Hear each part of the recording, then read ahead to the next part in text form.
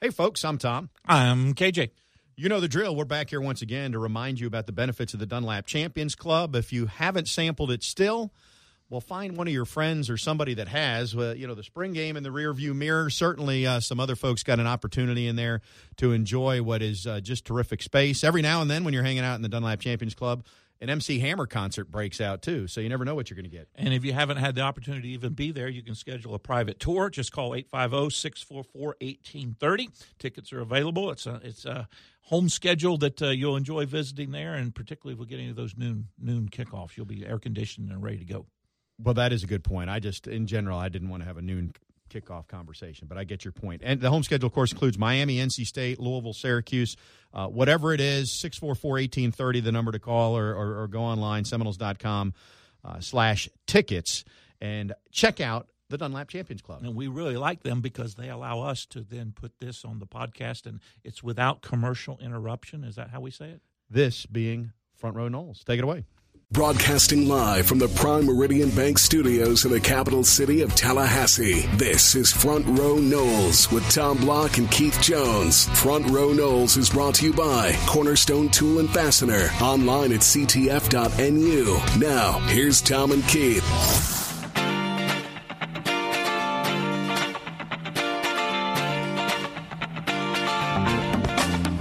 Good day, everybody. Tom and KJ back with you once more. It is Do or Die Wednesday for the Noles with their matchup out in Omaha. Keith he's in, not in Omaha, but you're in Orlando. Is that where you are, KJ? That is correct. Would you care to divulge the reason? Hopefully it doesn't involve traipsing around amusement parks in this weather. It does not. It involves one of the other hats I wear as a commercial account executive with the Earl Bacon Agency. I'm down here at the annual agent convention, also teaching a little CE while I'm down here. CE. I understand. Continuing education. Oh, I knew what it meant. I just, I wasn't prepared for you to drop such acronyms this early in the show. So let's talk baseball, I guess, as a starting point. We'll get our Seminoles.com insider, Tim Linnefelt, next segment. We're going to do a little NBA draft talk a little bit later on because Florida State is poised to have another first-round draft pick in the NBA. That draft is tomorrow night.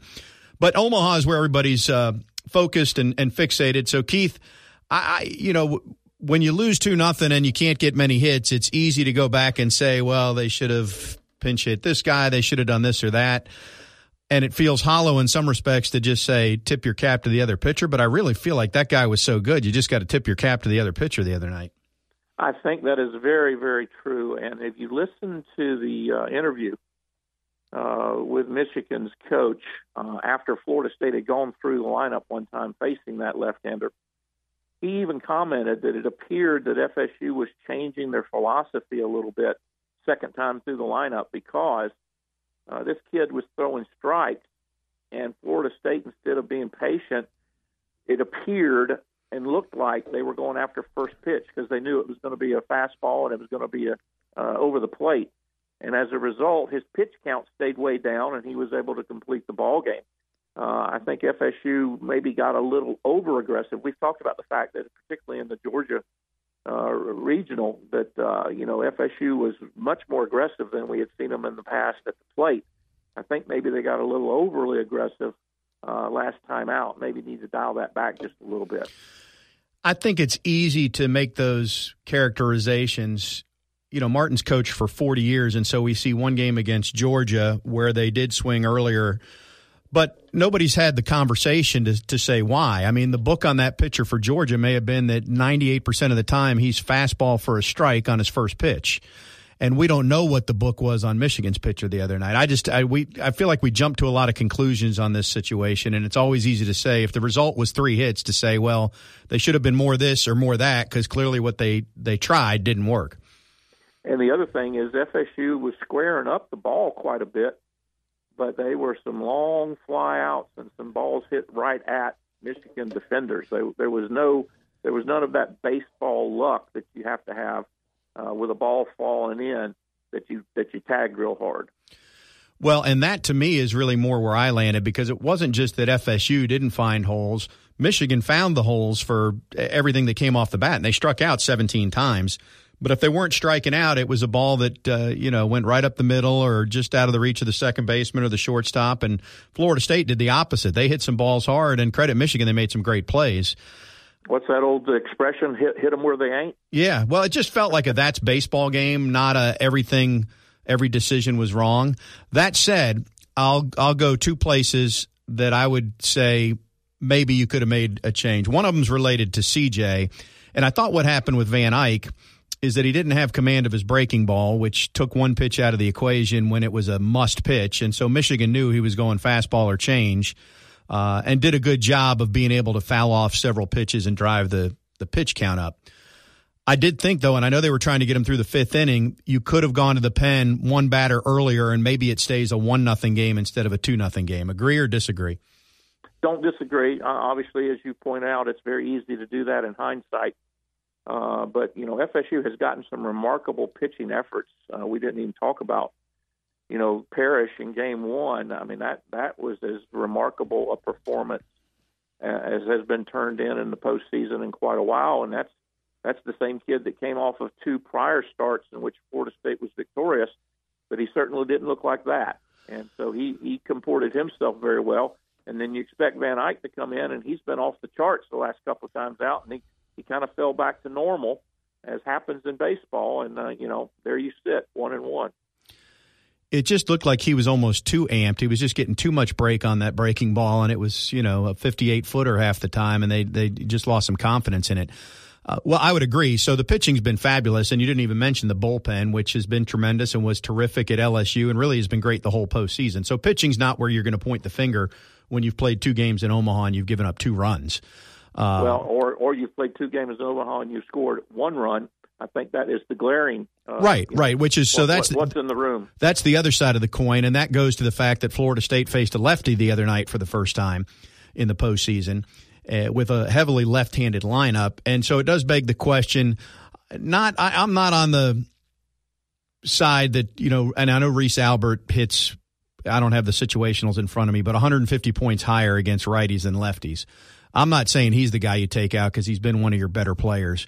But I can see making the case that, Becker or some of the others need to sit to get a right-hander some at-bats earlier in the game. Even Cooper Swanson, when he got that at bat, he bunted once unsuccessfully and then hit a screamer to short that was caught, but made good contact. So that would be the other thing you could question, I think, from the other night. Well, one other thing and I don't know how much you want to get into, quote unquote, the kids' heads, because I know the television announcers were talking about the fact that Mike Martin had cautioned, Tyler and Meat and whoever else. Don't be talking about these kids' approach and their mental part. But the one thing that I do think you have to do in Omaha at TD that you didn't have to do at Rosenblatt is you need to shorten up a little bit. Florida State had a bunch of fly balls right at the warning track that might be out in other stadiums, but they're not going to go out in TD Ameritrade. So maybe you shorten up and try to poke a little more as opposed to, trying to drive the ball out of the ballpark. We'll see what adjustments they make tonight. These are all the hindsight things that, baseball, as we've talked about, it's a sport that lends itself to this more than any other sport. And so that's the natural reaction. When the reality is, and I think you're in this place too, to me, making the tournament, everything since making the tournament on Selection Monday has been gravy for this FSU team. Wholeheartedly. I heard a lot of people say after the Athens regional, well, I'm not surprised they made it through. Even if that's the case, you had to be surprised the way they made it through by just blistering Georgia. And nobody thought they were going to win at LSU. And nobody, quite frankly, thought they were going to win the first game. So now, can they win tonight and get into the Final Four, which would be remarkable because you're talking about a last 4-in team that if they win tonight is in the Final Four. Along with the other last 4-in team. In Michigan. Or one of the others. We don't need to spend too much time playing it forward, but I would presume that from here, because and this is, and we're recording earlier in the day. I don't know how the weather's unfolded in Omaha and if they're staying on track since, they got behind schedule. Right. And how that'll run things for FSU. But in theory, if FSU wins, they play again Friday. And I would think in that scenario that you would bring back Parrish, who pitched on Saturday, and that would be who would go Friday night. Would you agree? Again, it would be, a conversation you've got to have and make it a collective one, and measured against pitches thrown and that type of thing. But, yeah, certainly he's got to be at the top of the list for consideration. If nothing else, if you start someone, you know that you want him to go 1 or 2 or 3 innings, maybe one time through the lineup, and then bring Parrish in, in a relief capacity, but kind of like your secondary starter.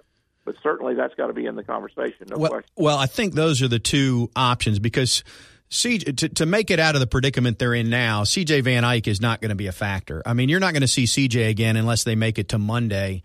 And, you're not going to see C.J. again for more than, say, a batter or an inning unless they make it to Monday and they're in the championship round. I think if you win tonight, Parrish is going to be Friday, Saturday if you keep winning, and the other game is going to be Holstaff, whether it's Charlie or Johnny or whoever, and you're going to try to piece it. Drohan may start, and you hope you get 2 innings, and then you just work it on through, and you get 2 innings from Velez, and Flowers gets you 2 innings at the back end, and you just handle it like that. Although, as we've seen, Velez can go in and throw you 4 or 5. I mean, that's not out of the question anymore. And these are questions that, let's end that conversation now because they got to win tonight first before you worry about that. And you're playing Michigan. You know more about them, having played them the other night. I mean, you're playing Michigan if you win today. So then you can analyze what you want to do with the staff. That said, what's your feel for this evening? I like their chances. I think this is a club that, when you play a poor ball game offensively, you come back out the next game and you probably have a tendency to press a little bit.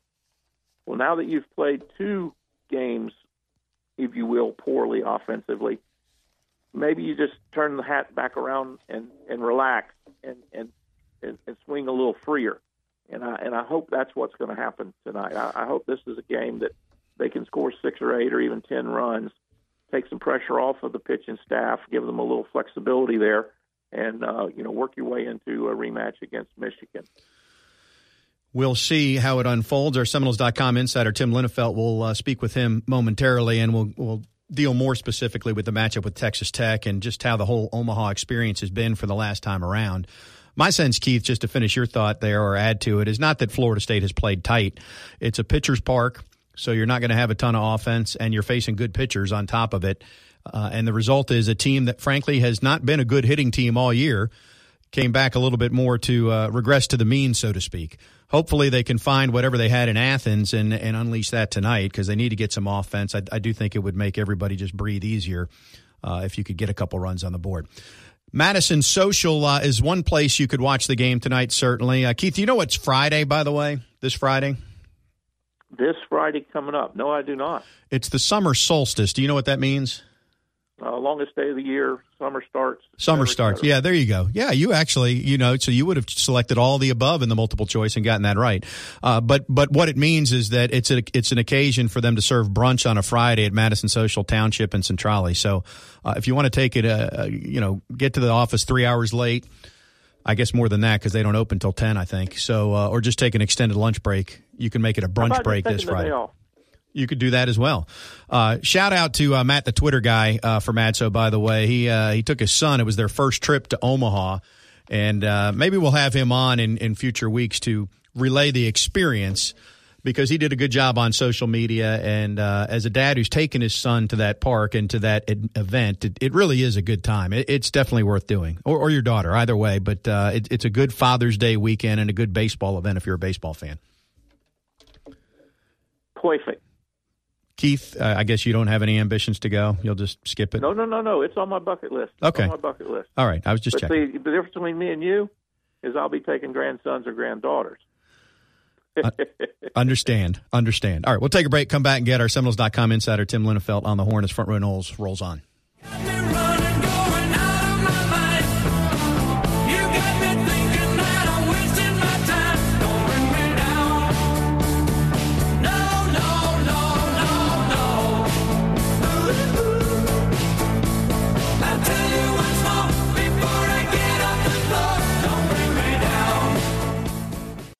Front Row Noles on 97.9 ESPN Radio is presented by Hobson Chevrolet of Cairo, Georgia. Get your best deal the Hobson way. Now, back to Tom and Keith.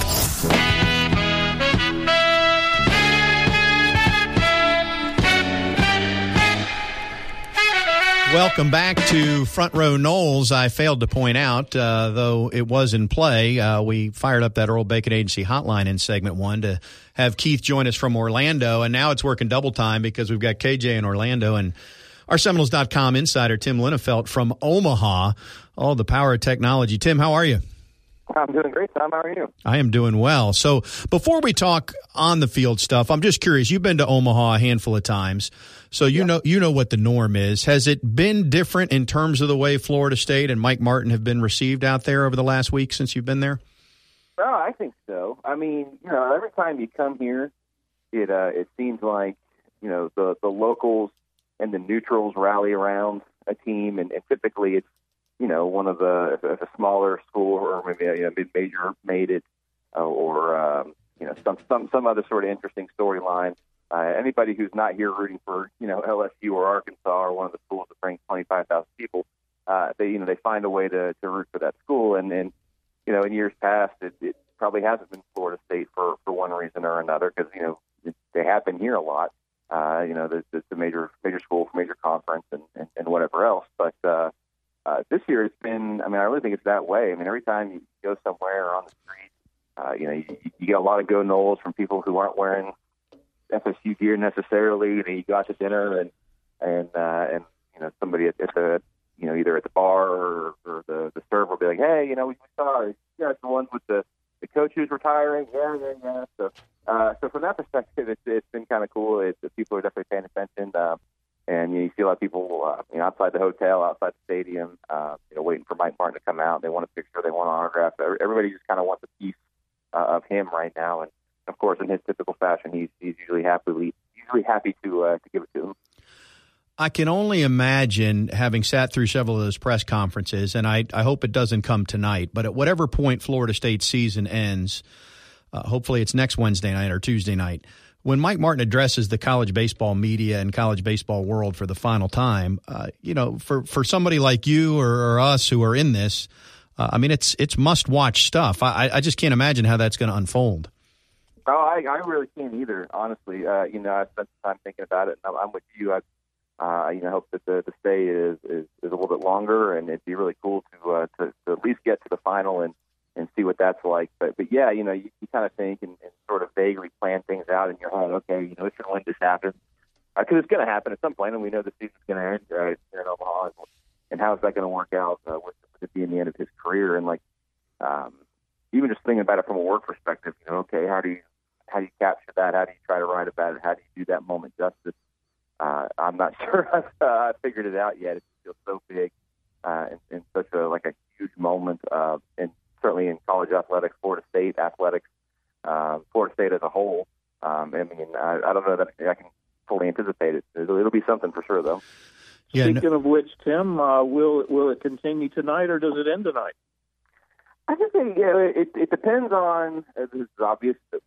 The offense has to get going. I think it's easy to say it depends on what you get out of Connor Grady, when that's true. But look, it all comes down to if they don't score more than one run or 0 runs in the last game, it's probably not going to go their way tonight. But I don't know. I've got a pretty good feeling about this one. I don't know, the way things have gone the last 2 weeks. I don't know that I'm ready to feel like they're going to go home just yet. Texas Tech starting pitcher, I think, is a nice player. He has good numbers, but he's also maybe not quite as formidable as the two they faced in their first 2 games out here. So I got a feeling the offense is going to get it going just a little bit, and I don't know. I think there's something up with this run. I think it'll keep going. I haven't looked, Tim. Is Texas Tech throwing a righty or a lefty tonight? He's a righty. Well, so that bodes well in light of the fact that the lefty didn't bode well the other night. I don't want to talk too much about Monday night, but Keith and I got into it in the first segment. You can play the second guess, and there should have been more righties in the lineup, and you can do all that. But at some point, if a guy's going to pitch like that, And it just, to me, it felt like a that's baseball game where Florida State hit several balls hard that were either foul or at Michigan. And Michigan made some good plays. And Michigan hit some balls not so hard, but they found holes. And it's just, that's baseball. No, it was. And, I know people kind of, they get tired of hearing that kind of stuff. But it's the truth. I mean, it's not like Tommy Henry was always missing bats, particularly early in the game. I think, later on, he maybe got a little bit worse. But early, remember Mike Salvatore led off with a double before the first extra base hit in Omaha. And at that point, you're thinking, okay, this game's going to be a little bit. It didn't turn out to be the case. But yeah, man, I mean, the way that I see it is the way that the first two games here went with Arkansas and Michigan. I mean, they were both kind of coin flips, right? I mean, it could have gone the other way. So as much as you wish you were 2-0 and had an opportunity to be 2-0, where you're at right now is probably not an unfair or undeserved result. Right, yeah, and the power of being 2-0. So because of the rain situation, you got 7 teams left in Omaha, and 6 of them are playing today. And then there's Michigan sitting around twiddling its thumbs till Friday. Yeah, they're showing that at the zoo or something. Yeah, which, I mean, you'd love for that to be Florida State, but that's not the way it unfolded. One thing, I asked you the question about how Martin's been received. The other night, this made its way around social media because there was a faux pas with the graphic on the board there at TD Ameritrade that referred to the winningest college baseball coach as Frank Martin as opposed to Mike Martin, which obviously is a big mistake, but the anger on my timeline was directly correlated to the current score of the game. Had it been 5-0 FSU at that time, I think my social media would have said, hey, try to get that right next time, instead of let's get him in front of the firing squad, which is kind of how that unfolded. Yeah, I think that probably could be the case. I mean, look, man, these games are they're tense, man, and baseball is kind of, I mean, all the sports are fun and intense in their own way, but you get to the postseason and these types of games, and they're 1 run, 2 runs. I mean, people get on edge really, really quickly, and I understand that, and that's part of what makes maybe social media kind of a difficult place to spend the game for sure. Yeah, and I usually don't spend the time there during a game. I've saved it for after the game for the most part. So let's play this forward. Keith and I played this game. I know they have to win tonight. If they do we see Parrish on Friday night, or do we see Holstaff and then they save Parrish for Saturday? How do you see that? How do you project that? I think, and I don't know, I think you'll see Parrish on Friday night. Knowing you got to win. If it were the other way around, and if Florida State were the team with 3 days off, maybe, and knowing you have 2 games to win 1, maybe you do it that way. But with the whole staff, but knowing you got to win 2, knowing it'll have been 6 days, I think you go Parrish and then Ike again on Saturday, and then figure out the final from there, because you got to get there otherwise. Okay, so that's I'm in agreement about Parrish. I thought I made the comment that we wouldn't see Van Eyck until Monday if they made it there. You think they'd come back from Monday to Saturday on him, because that's 5 days instead of 6 that Parrish would get. And he did throw. That's a good point. He did throw a lot. Yeah, I just don't know. I don't know. I think you would see Van Eyck at some point in that Saturday game if it made sense to use him. Maybe you don't start him, but if you need him and he can give you something, maybe you do. Yeah, and I did allow for that. You'd use him for a batter or an inning, and the kids are going to say they're ready to go because they want to move on. So well, hopefully we're having that conversation. So let me ask you this: when we talked over the course of the season, and Keith and I commented, I don't know if it was the first week in June or the last week in May, when is Florida State going to announce a successor? And I posited it would be late June. And part of the reason for that is at the time you had 64 teams still playing baseball, and if they're considering any of the folks that are out there, you got to let their seasons finish. So if it ends tonight, there's 4 teams left playing college baseball. Do you think we get an announcement as soon as the next couple days, or does it still take until after the whole World Series is over and we go another week to 10 days? This is a hunch. I would think it'll still be another week or 10 days. I don't think he'll do it until after the College World Series is over. And not necessarily even because, they're targeting anybody or they're talking with anybody who's still playing. It's just, I think that, I don't know. It's just a feeling that sort of like they're going to let it settle. You know what I mean? Like, I don't think that they want for this team and this run to get all the way out here for Mike Martin's career to come to an end, and then within 24 hours before we've even really moved past it, going ahead and announcing his successor. The timing of that would feel kind of weird to me, so I think they'll kind of let this season sort of settle in no matter when it ends before they announce the successor. So I think it'll still be another week or so. Yeah. There's a thought out there. It's not gained a lot of traction, but there's a thought out there that the names that were released a week to 10 days ago that were made part of the public record, the predominant big name on that list, of course, was Mike Martin Jr., but there was always that undercurrent that there were other people that, the committee might be talking to that were not officially on the list. And then, of course, David and President Thrasher reserve the right to make the decision based on the list that gets forwarded to them by the committee. Is there, and I'm not asking you to comment on names, but does it seem reasonable that there's someone else other than those that have been published that might be a leading candidate that when everything is said and done either gets hired or was one of the finalists? I don't know about necessarily a leading candidate, but I would be surprised if there weren't other people who were interested or involved that weren't on that list. Look, let's just remove this specific situation from it. We've all been around a lot of coaching searches and coaching hires. I don't know that I've ever seen a coaching hire made where the public knew the list of applicants before the decision was made. That's typically not, how it goes. And so, I don't know. I still think that Mike Martin is the leader in the clubhouse, particularly after getting out here and spending the week here. But I would be surprised if there weren't other people who at least were interested or kind of kicking the tires a little bit on it. Whether or not they're actually being considered, I really don't know. But it's just such a different way of approaching things, and kind of like I said, unlike what we've seen with coaching searches in the past. So I guess we'll see. But I think that's probably a reasonable thought. Tim, bigger picture college baseball. I've seen the griping, I've heard the griping, and I have some of it myself related to just how pitcher-friendly TD Ameritrade is. So not specific to FSU, but to the nature of the fact that every game is 4-3 or 3-2 or 2-1 or 1-0. Is there any thought or any significant dialogue from the key college baseball folks, and I guess I'm talking about media, Aaron Fitt and Kendall Rogers, that they need to look at moving the fences in or doing something to just add a little bit more to it, or are we just all hunky-dory and it's status quo and we're good with it? Well, I haven't heard any official type of discussion, but it is certainly a topic of discussion, in the press box. Anytime you see somebody hit a ball really hard and you think, okay, well, that might have been out of another park. And now, of course, you know the reputation that the park has, and you kind of go in looking for a little bit too, But to be honest with you, Tom, I don't know, moving the fences in, it could get you more home runs, but I think, a bigger part of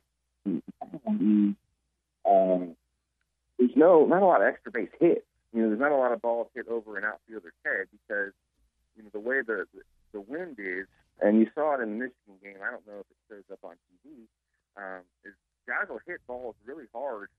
Unfortunately, we hit some technical difficulties, had a power outage, and so we lost the interview with Tim there right in the middle of the conversation, so we can't finish that. Do apologize, but we will finish the show. We'll turn our attention to the NBA when we come back. The draft is tomorrow night. Dennis Gates will join us to talk about where he sees Fiondo Kabengele and perhaps some other Noles going. Stay with us on Front Row Noles.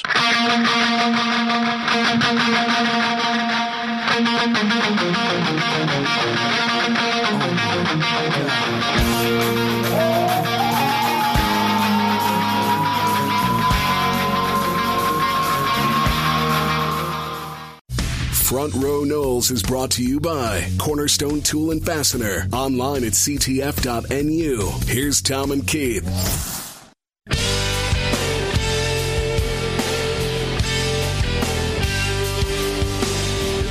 Back on Front Row Knowles, it's just Tom this segment. You know, KJ, his ego gets in the way sometimes, so I told him to just take a segment off while he's down in Orlando. We'll dial him up next segment. We are going to talk basketball, though. The NBA Finals are in the rearview mirror, but the NBA Draft is dead ahead. That comes up tomorrow night, and Florida State's going to have a presence, obviously, with Kabengele in that draft and moving on up. And we're going to talk now with a gentleman that played a key role in bringing Fee to Florida State. And, we've had Stan Jones on several times, but I'm pleased to welcome Dennis Gates, assistant coach for Leonard Hamilton, to the program. Coach, how are you? How you doing, Tom? I appreciate you guys having me on. Yeah, we got to make you a FOP, friend of program, like Stan is. So welcome.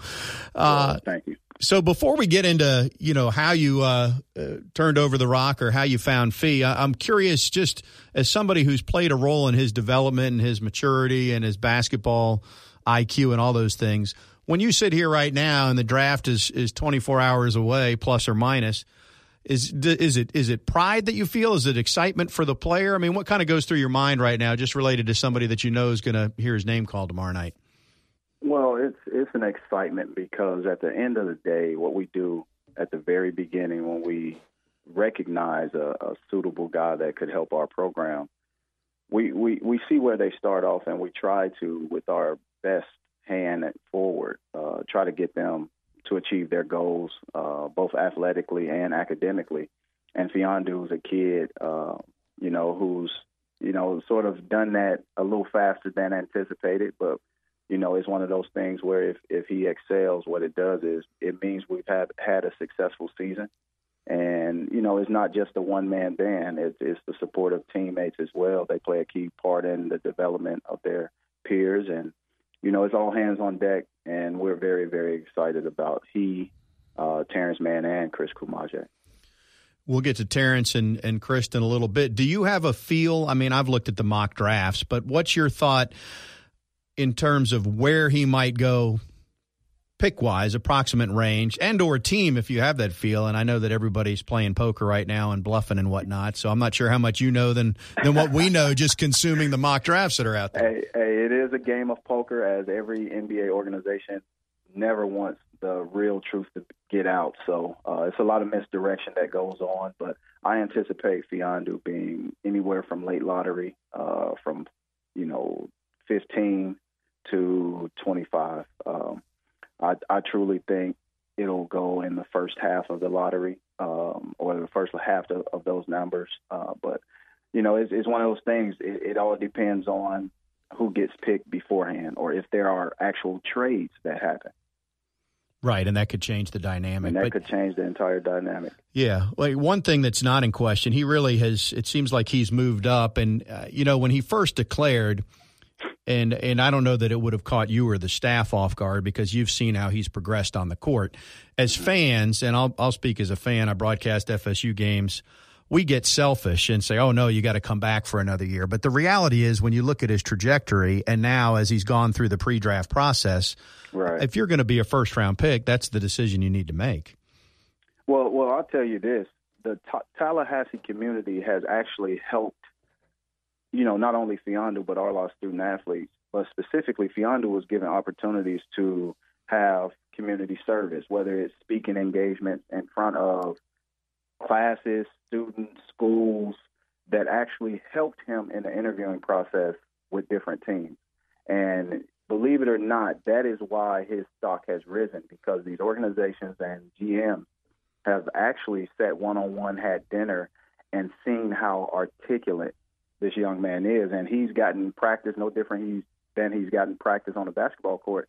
He's gotten practice speaking and talking to people. And I think our community, our alumni base, have definitely helped out in that. So I encourage them to continue to give us opportunities of community service and continue to engage our guys. Yeah, that's part of it. Frankly, that's how you market yourself. And, are you going to be engaging? Or can you handle the interview? Yep. And he certainly has that personality. We've had him on this show, too. One more question related to him now, and then we'll go back to the beginning with him. How do you think he projects long-term? What is his long-term role in the NBA? Well, as a rebounder, you have a shelf life of 10 years if you can rebound at a high level in the NBA. Now you combine the shooting ability and the shot blocking ability. I truly believe his shelf life in the NBA was going to be 10-plus years. He has to get with the right program that's going to continue the development process and allow him to, grow like he grew here at Florida State. And once he latches on to a coaching staff, the rest will be history, and you will see an unbelievable ambassador for Florida State University in the Tallahassee community. So now let's turn back the clock to when you saw him for the first time, because he played high school ball in Canada, and if I'm not mistaken, had no offers out of high school. That is correct. Then he went to prep school, which I guess is where you come in. So I'll let you fill in the blanks, but I'm curious if when you saw him for the first time, you thought, well, that guy has a chance to help us, or that guy's a 10-plus years in the league type player. Right.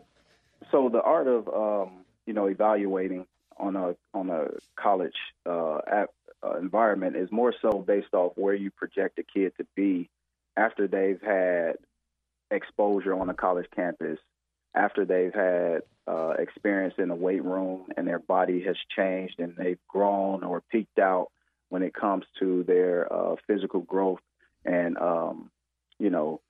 then you look at how much better you can coach their, obviously, minds, their bodies, their spirits, and get them better between the ears, get them better in skill development. And at that point, the number one thing that stands out with Fiondu is his level of competition that I saw.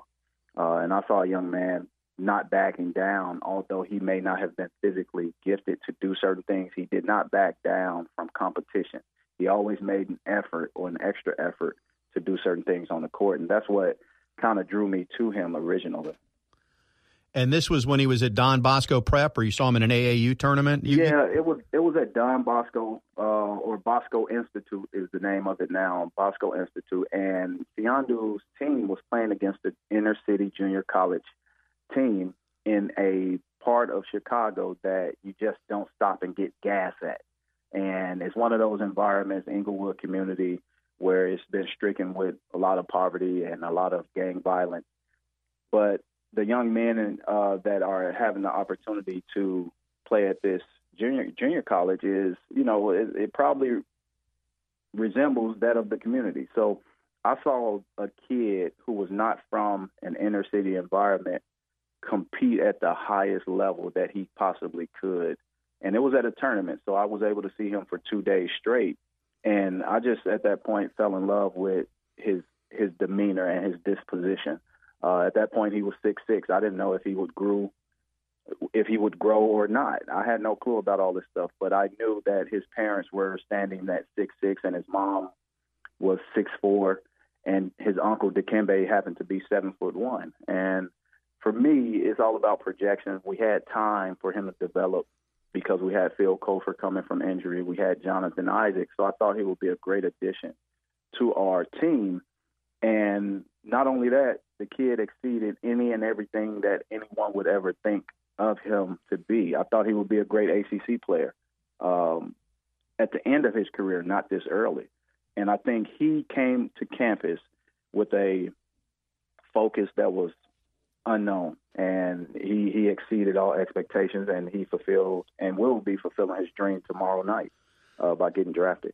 We're talking to Florida State basketball assistant coach Dennis Gates, who was the first one to from Florida State, certainly, to see Fiondu Kabengele, but also the first from a Power 5 to offer him a scholarship. So yeah. I'm curious, because you live in the recruiting world, so I guess he had some smaller offers, but you and Florida State offer.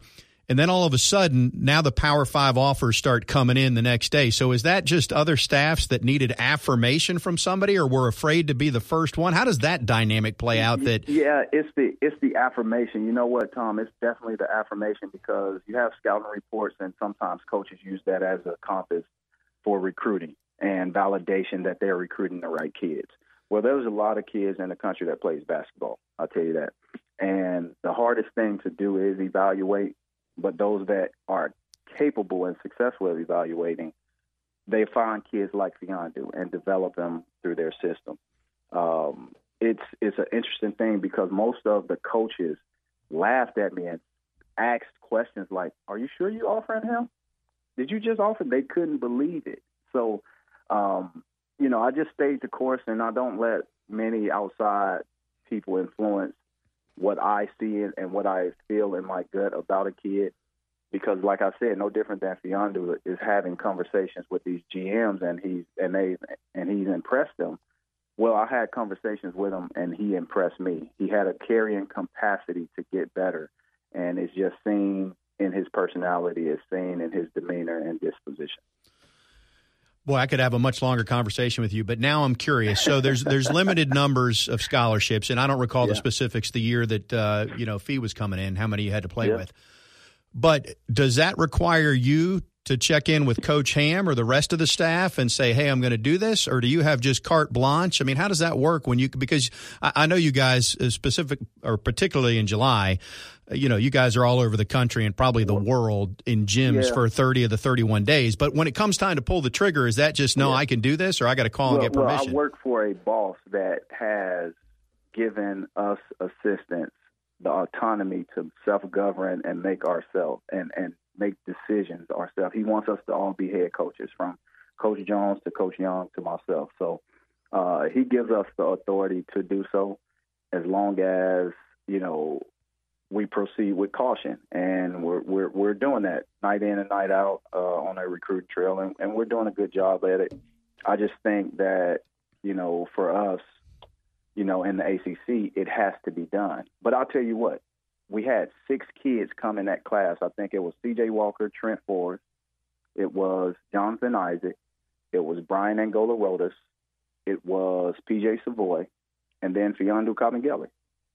So we had a group of guys that we knew would help us, and you look at those guys' career and you see what they have done during their tenure here.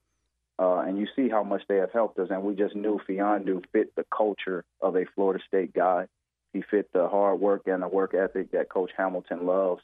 And, we redshirted him that year. And I tell you what, he was the best player on each team, from Clemson's Jerron Blossom game to Jason Tatum at Duke. I think he did a great job of mimicking those guys, and it gave him confidence to get better and belong on this level.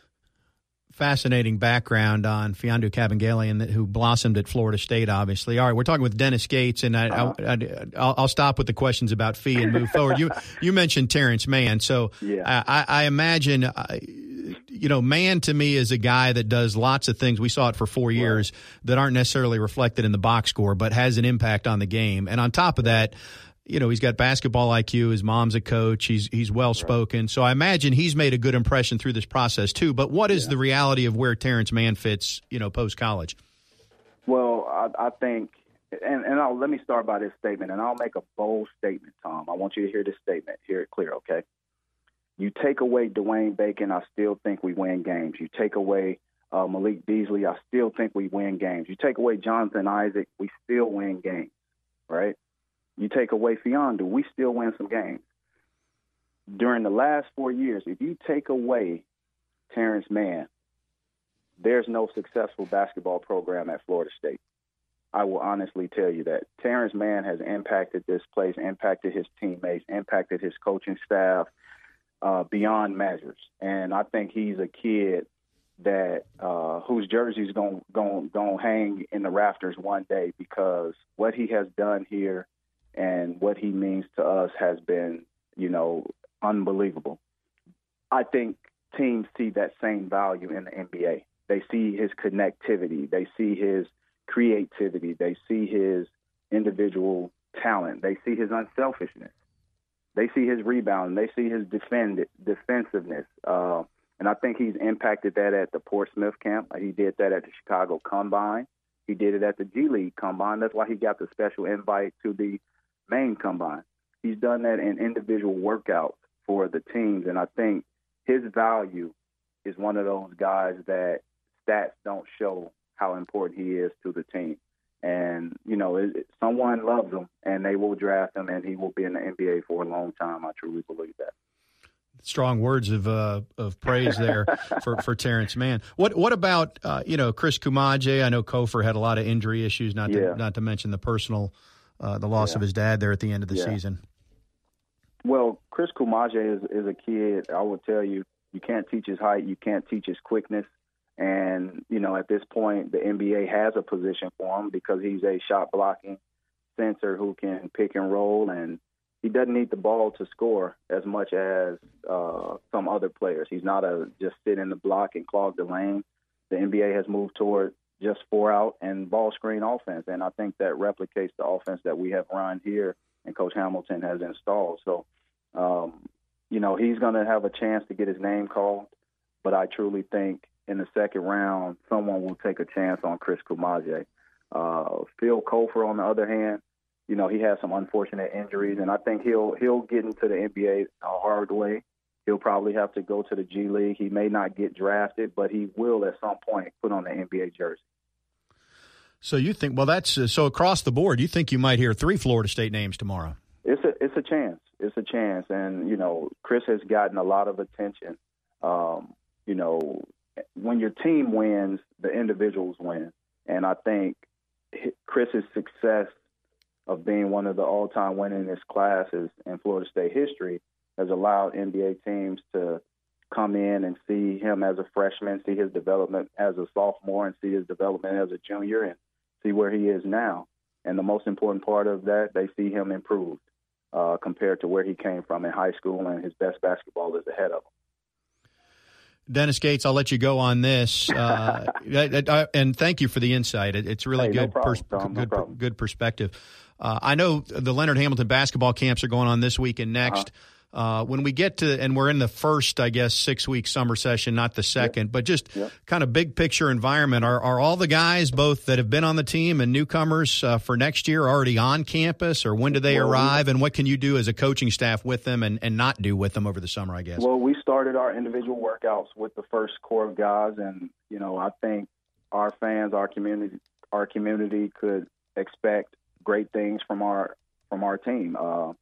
I expect them to continue to fill the Tuck Center the way that they have, because it's been electrifying. It has been a true call to our season and the success behind our guys. And without that support, I don't think we would be as successful as we have been. But, our guys are working hard. They're working camp. I encourage you guys to come sign up for the Leonard Hamilton basketball camp, as you could interact, or your young man can interact with our entire team, because they are all here, all our newcomers, and we're very excited because they do, fit the fabric of our culture, and the best is yet to come, as you know.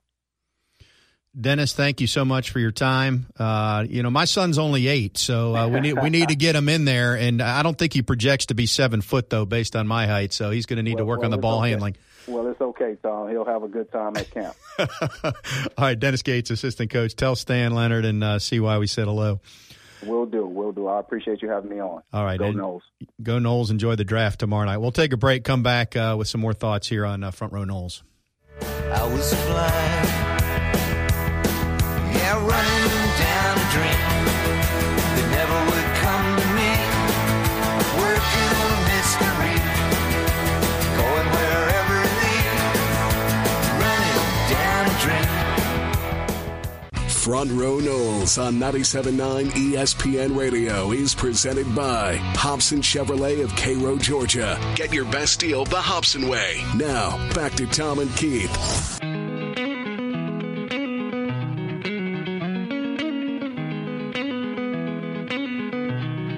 Welcome back to Front Row Noles. Tom Block going to wrap things up for you on this Wednesday. Again, thanks to Cornerstone Tool and Fastener. We appreciate all their support. KJ has been on the road. He's in Orlando. Tim's in Omaha.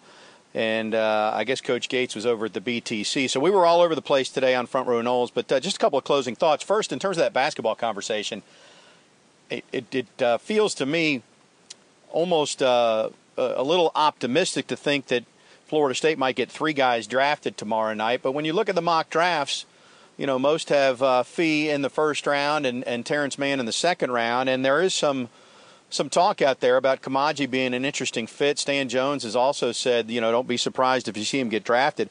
If you did see 3 Noles drafted, it would be just the third time or the second time in school history. The other time was 1981. So been several years that they've had 2 drafted, including 2017 with Bacon and Isaac. So we'll see how it goes. In terms of first-round picks, Fee is going to be the the latest first-round pick, I guess, will be the 13th in school history and the 6th under Leonard Hamilton, so things continuing to trend well on the basketball court. As for baseball tonight, after the conversation with Tim, I looked up a little bit of the numbers on Bryce Bond and the Texas Tech starter tonight, and he leads the Red Raider team in walks issued, 41 walks in 59 innings, which, again, is the most on that team's staff. And he had one game this year with 6 walks in a contest, and basically his average stint is about 5 innings and 100 pitches. So Florida State is going to get into the pen tonight for Texas Tech, and if he can't find the strike zone, that's going to bode well for Florida State in this game. Well, let's hope it plays out this way. FSU, long proponents of working the count and the on-base percentage and all that, you know the drill. Hopefully that works out in FSU's favor tonight in this game against Texas Tech, and if so, they'll survive, advance, and we'll worry about Michigan on Friday. Tall task ahead, but all you can do is play tonight's game. So for Tim, for Keith, for Coach Gates, thanks as always for tuning in. Tom Block. We do this every Wednesday, 6 o'clock right here, and we'll talk to you next week on Front Row Noles. We don't need no education.